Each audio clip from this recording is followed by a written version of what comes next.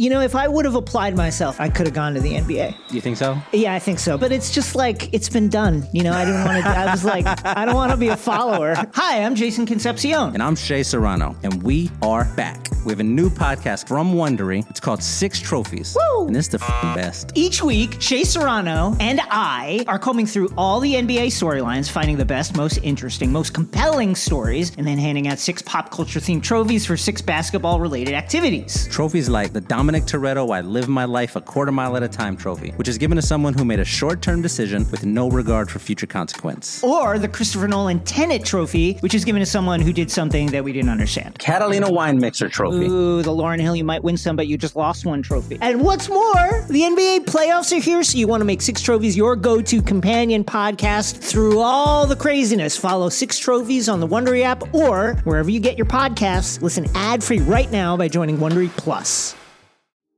What these young bloods have to understand, that this game has always been and will always be about buckets. Just attack the basket. Bring it home, baby. Stop it. Don't do it like that. Oh, my goodness. Will you stop yelling at me? No. With no regard for human life. Shaker Big steps back. Three-pointer. Bang! The buzzer. Oh, my. What's good, my people? Welcome into Buckets, Action Network's NBA Daily Betting Podcast. We're in the workshop for the Thursday edition. I am your host, Sean Little, of course. With me always on Thursdays, JD, Joe Dallaire. What's up, baby? Good, man. We're chilling. Had a good day today, getting after it. So this is going to be a good slate. We got these lines early, so I've had a little bit of time to brew. How you doing, man? Absolutely. I'm doing great. I love the slate. I love the spot I picked. Let's jump right into it. JD, give me your best bet. I'll give mine, and then we'll break them down. What are you looking at? Dude, I've been on a little Bulls kick. I don't know if it's recording with you or what, but I'm on the Bulls. I'm on the Bulls minus 5.5 against the Charlotte Hornets. I love the spot. What about you? Look at that. We don't talk about these plays before we get on. We do our homework, hit record, and hop on. I am also loving the Bulls minus 5.5, minus 110 at FanDuel in Charlotte. This is interesting. We'll both break down our reasoning. I wonder if we cross up at any spot, and then we'll take a look at the rest of the slate and go from there. JD, why do you like the Bulls in Charlotte? Dude, I mean, they just had that embarrassing loss to the Pacers. And I mean, the thing is with the Pacers, like their offense is still good. I get that they don't have Tyrese Halliburton right now, but you got some young guns. You got McConnell's a little bit. He's getting to be a wily vet. Like you mean John Stockton Jr.? Is that right? who you're talking about with TJ McConnell? Yeah, dude, he's been crazy. TJ can play. He's been crazy. So, they got him, they got Mathurin. They got a little bit more firepower than what I'm seeing out of this Charlotte Hornets squad. When you look at this, the Bulls, they're about middle of the pack in terms of adjusted net rating. When we go and look at the Hornets, they're 27th. They are literally just so bad on both offense and defense. They're not going to have LaMelo. They're not a very good basketball team right now. And even though there's differences of opinion on how bad this team is and whether they're going to be selling guys, like they should be actively selling people and trying to tank and get into the Wembanyama sweepstakes. And they're right there. They're only 13-36. This is a spot where the Bulls, they think of themselves still as a playoff team. They think of themselves as playoff contenders. And after that, like really, really brutal loss, they got a day off. They got to regroup. I think they're going to come out firing here, and they're going to take care of the Hornets. And that's a team that they already beat earlier in the season, 106-88, in a matchup where the Hornets also didn't have LaMelo. So I think that I wouldn't be surprised if this is a double-digit win for the Bulls. I agree with you, and I'm going to give you a few reasons why. We don't cross up too much on reasoning, so I'm glad I could shed some more light on why I love this spot. Bulls minus 5.5. minus 110 in Charlotte. 5th game in 8 days for the Hornets. First game back after 4 straight on the road, 2 being on the West Coast. Listen to this travel schedule. Houston to Atlanta to Utah to Phoenix, now back to Charlotte. That's a lot of games and a grueling travel schedule for that Charlotte Hornets squad. A spot I like to fade is the first home game back after a 4+ game road trip. Guys are happy to be home. They're hanging out with their families. They're hanging out with the homies. They're linking up with chicks and girlfriends around the city that they haven't seen in a week. Like, I know that's all that stuff is funny, but all that stuff is part of cap. These are human beings we're talking about. They'll typically come out sluggish in that first game back at home. Since the 2016-2017 season, teams playing their first game home coming after a 4+ game road trip are 199 and 227 and six pushes in there against the spread. That's 46.7% in that spot. Overall, this year, Charlotte has been brutal at home against the spread. 6-14-1 at home against the spread. They're just bad, like JD was laying out. I agree 100%. Hornets are 27th in overall net rating at -7.1. The Magic, who are 26th, who are just in front of them, are at 3.1.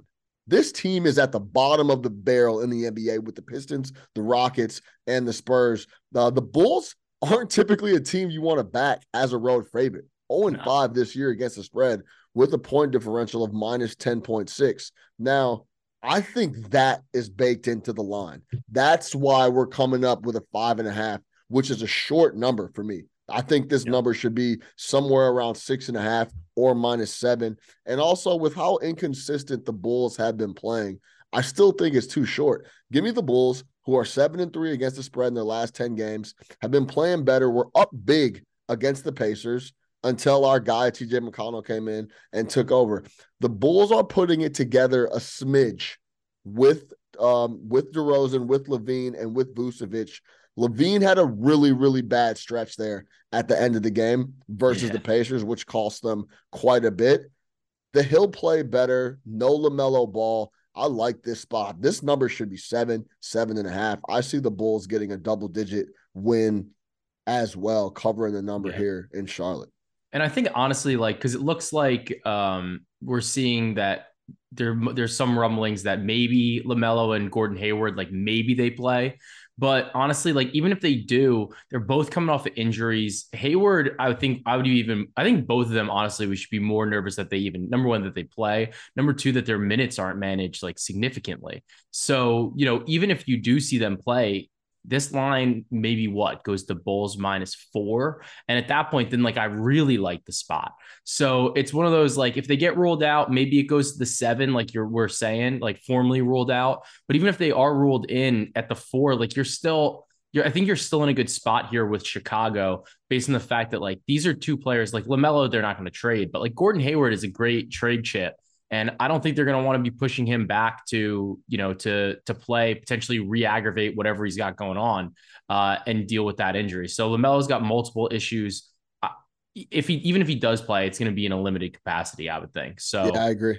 So the Bulls are great here. Yeah, I agree. 5th in 8 days is a very tough stretch, no matter who it is, how young the squad is.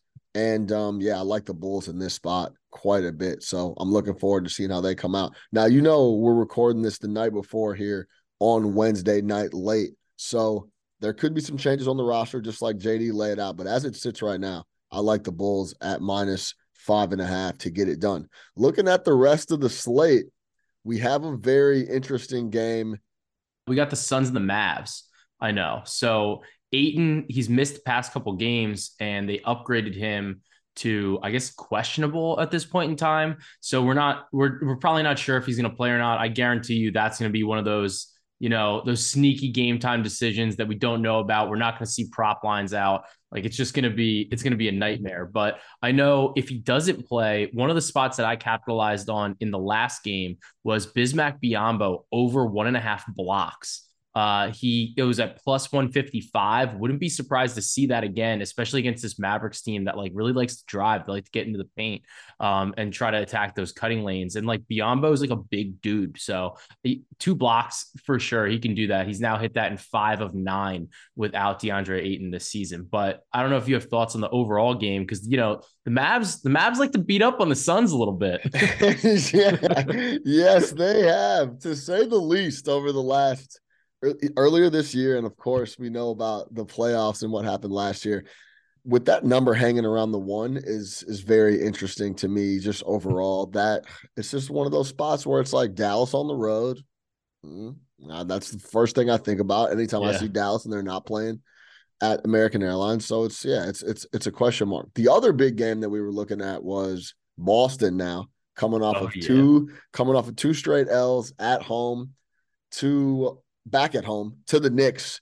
All the boys coming off the injury report. Marcus Smart potentially will be available. So that number right now, as we record, sits at -7.5. Knicks coming off a big W versus the Cavs in the Garden. That's been a talking point of Knicks have been good on the road, but haven't been that good at the Garden. They get a big W. Mitchell comes back, tries to, flex a little bit at Madison Square Garden. They end up taking the L in a really good game by Julius. This stuff that Julius Randle is doing in the first quarter, it's crazy. It's crazy. this guy in the first quarter, it's crazy. So I've never seen, because I'm following him closely over at MSG. That's where I work on the day-to-day. I'm always over there. I'm always breaking down a bunch of film and talking about those guys all the time.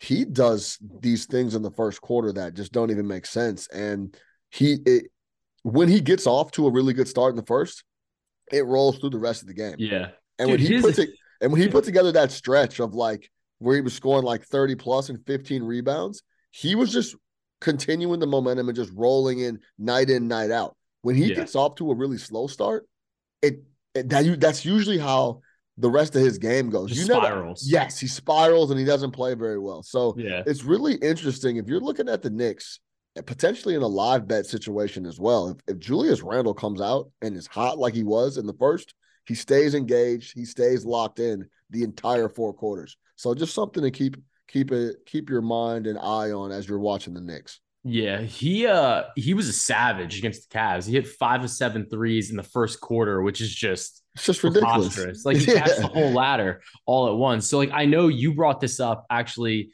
I think a couple of pods ago when we were talking about Randall, and like whenever he hands a bunch of threes, he's coming out firing next game. If they had a market for 3-point attempts tomorrow in Boston, I'm telling you, I see this every single night. He is going to get shots up tomorrow. I would take a look at Julius Randle's 3-point prop. It's 2.5. 2.5. 2.5 is typically where it's been all year. Because they can't make it 3.5, right? They can't make it 3.5. Everybody's gonna just pound the under on it.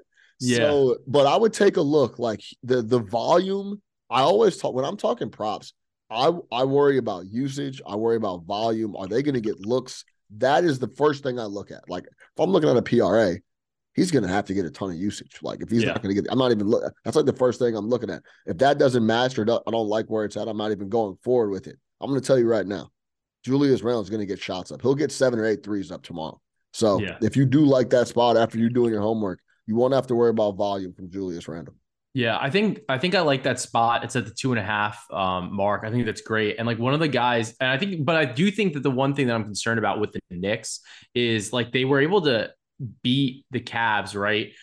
In this matchup, they won 105-103, but not having Mitchell Robinson, I think is like a really big deal. Yeah. And we're going to be playing the Celtics. I say we because they hurt me like as if I'm on the team, but like, the Knicks, like they actually won the rebound battle against the Cavs by 1, which I was a little surprised about, but they got smoked in the paint. The Cavs scored 52 points in the paint and Jarrett Allen went crazy. He had 24 and 12. So the guy that I think would benefit the most from this, obviously like Robert Williams can kind of get maybe some easy putbacks, like sure. So maybe I'll look for him for like a double type of prop. But I feel like Jaylen Brown is the guy that like puts the ball on the ground and like drives into the paint. Like, I don't know about you, but like, I think we're going to get a low line because he's coming back off, like a game off and stuff. Like, I think we're going to be getting a good line on him, maybe like a 25 or so. That's probably a spot that I want to look for, just because I think he's going to be able to get into the paint because Sims and Hartenstein just, they're not nearly as good defensively. Whether you're a world-class athlete or a podcaster like me, we all understand the importance of mental and physical well-being and proper recovery for top-notch performance. That's why I'm excited that Unified Healing is sponsoring this podcast. Unified Healing is a new and super innovative global network of wellness centers powered by Energy Enhancement System, or EE System. If you haven't heard of the EE System, you'll want to listen up. This technology promotes wellness, deep relaxation, purification, and rejuvenation. In hundreds of locations across the globe, access to a center is easy and affordable. Interested in experiencing the EE System technology for yourself? Go to unifiedhealing.com/bluewire to learn more and find a center near you. That's unifydhealing.com/bluewire. No material or testimonials on the Unified Healing website are intended to be viewed as medical advice or a substitute for professional medical advice, diagnosis, or treatment. Always seek the advice of your physician or other qualified healthcare provider with any questions you may have regarding a medical condition or treatment and before undertaking a new healthcare regimen, including EE System. Hardenstein had a big block, close that game the other night. Yeah, he definitely took Mitch's Gatorade too. Yeah, no, I'm aligned with you. There's a bunch of good spots here on that Thursday NBA slate. We're gonna leave it there for Joe Dallaire to recap official play. We're both on Bulls -5.5 in Charlotte. We love this spot. Let's see how it shakes. For Joe Dallaire, I am Sean Little. Make sure you subscribe. Holler at us on Twitter. He's at Joe Dallaire. I'm at Chicago Flow. Sean Little. Follow us on the Action Network app. Let's get buckets. Until next time, we'll see y'all later.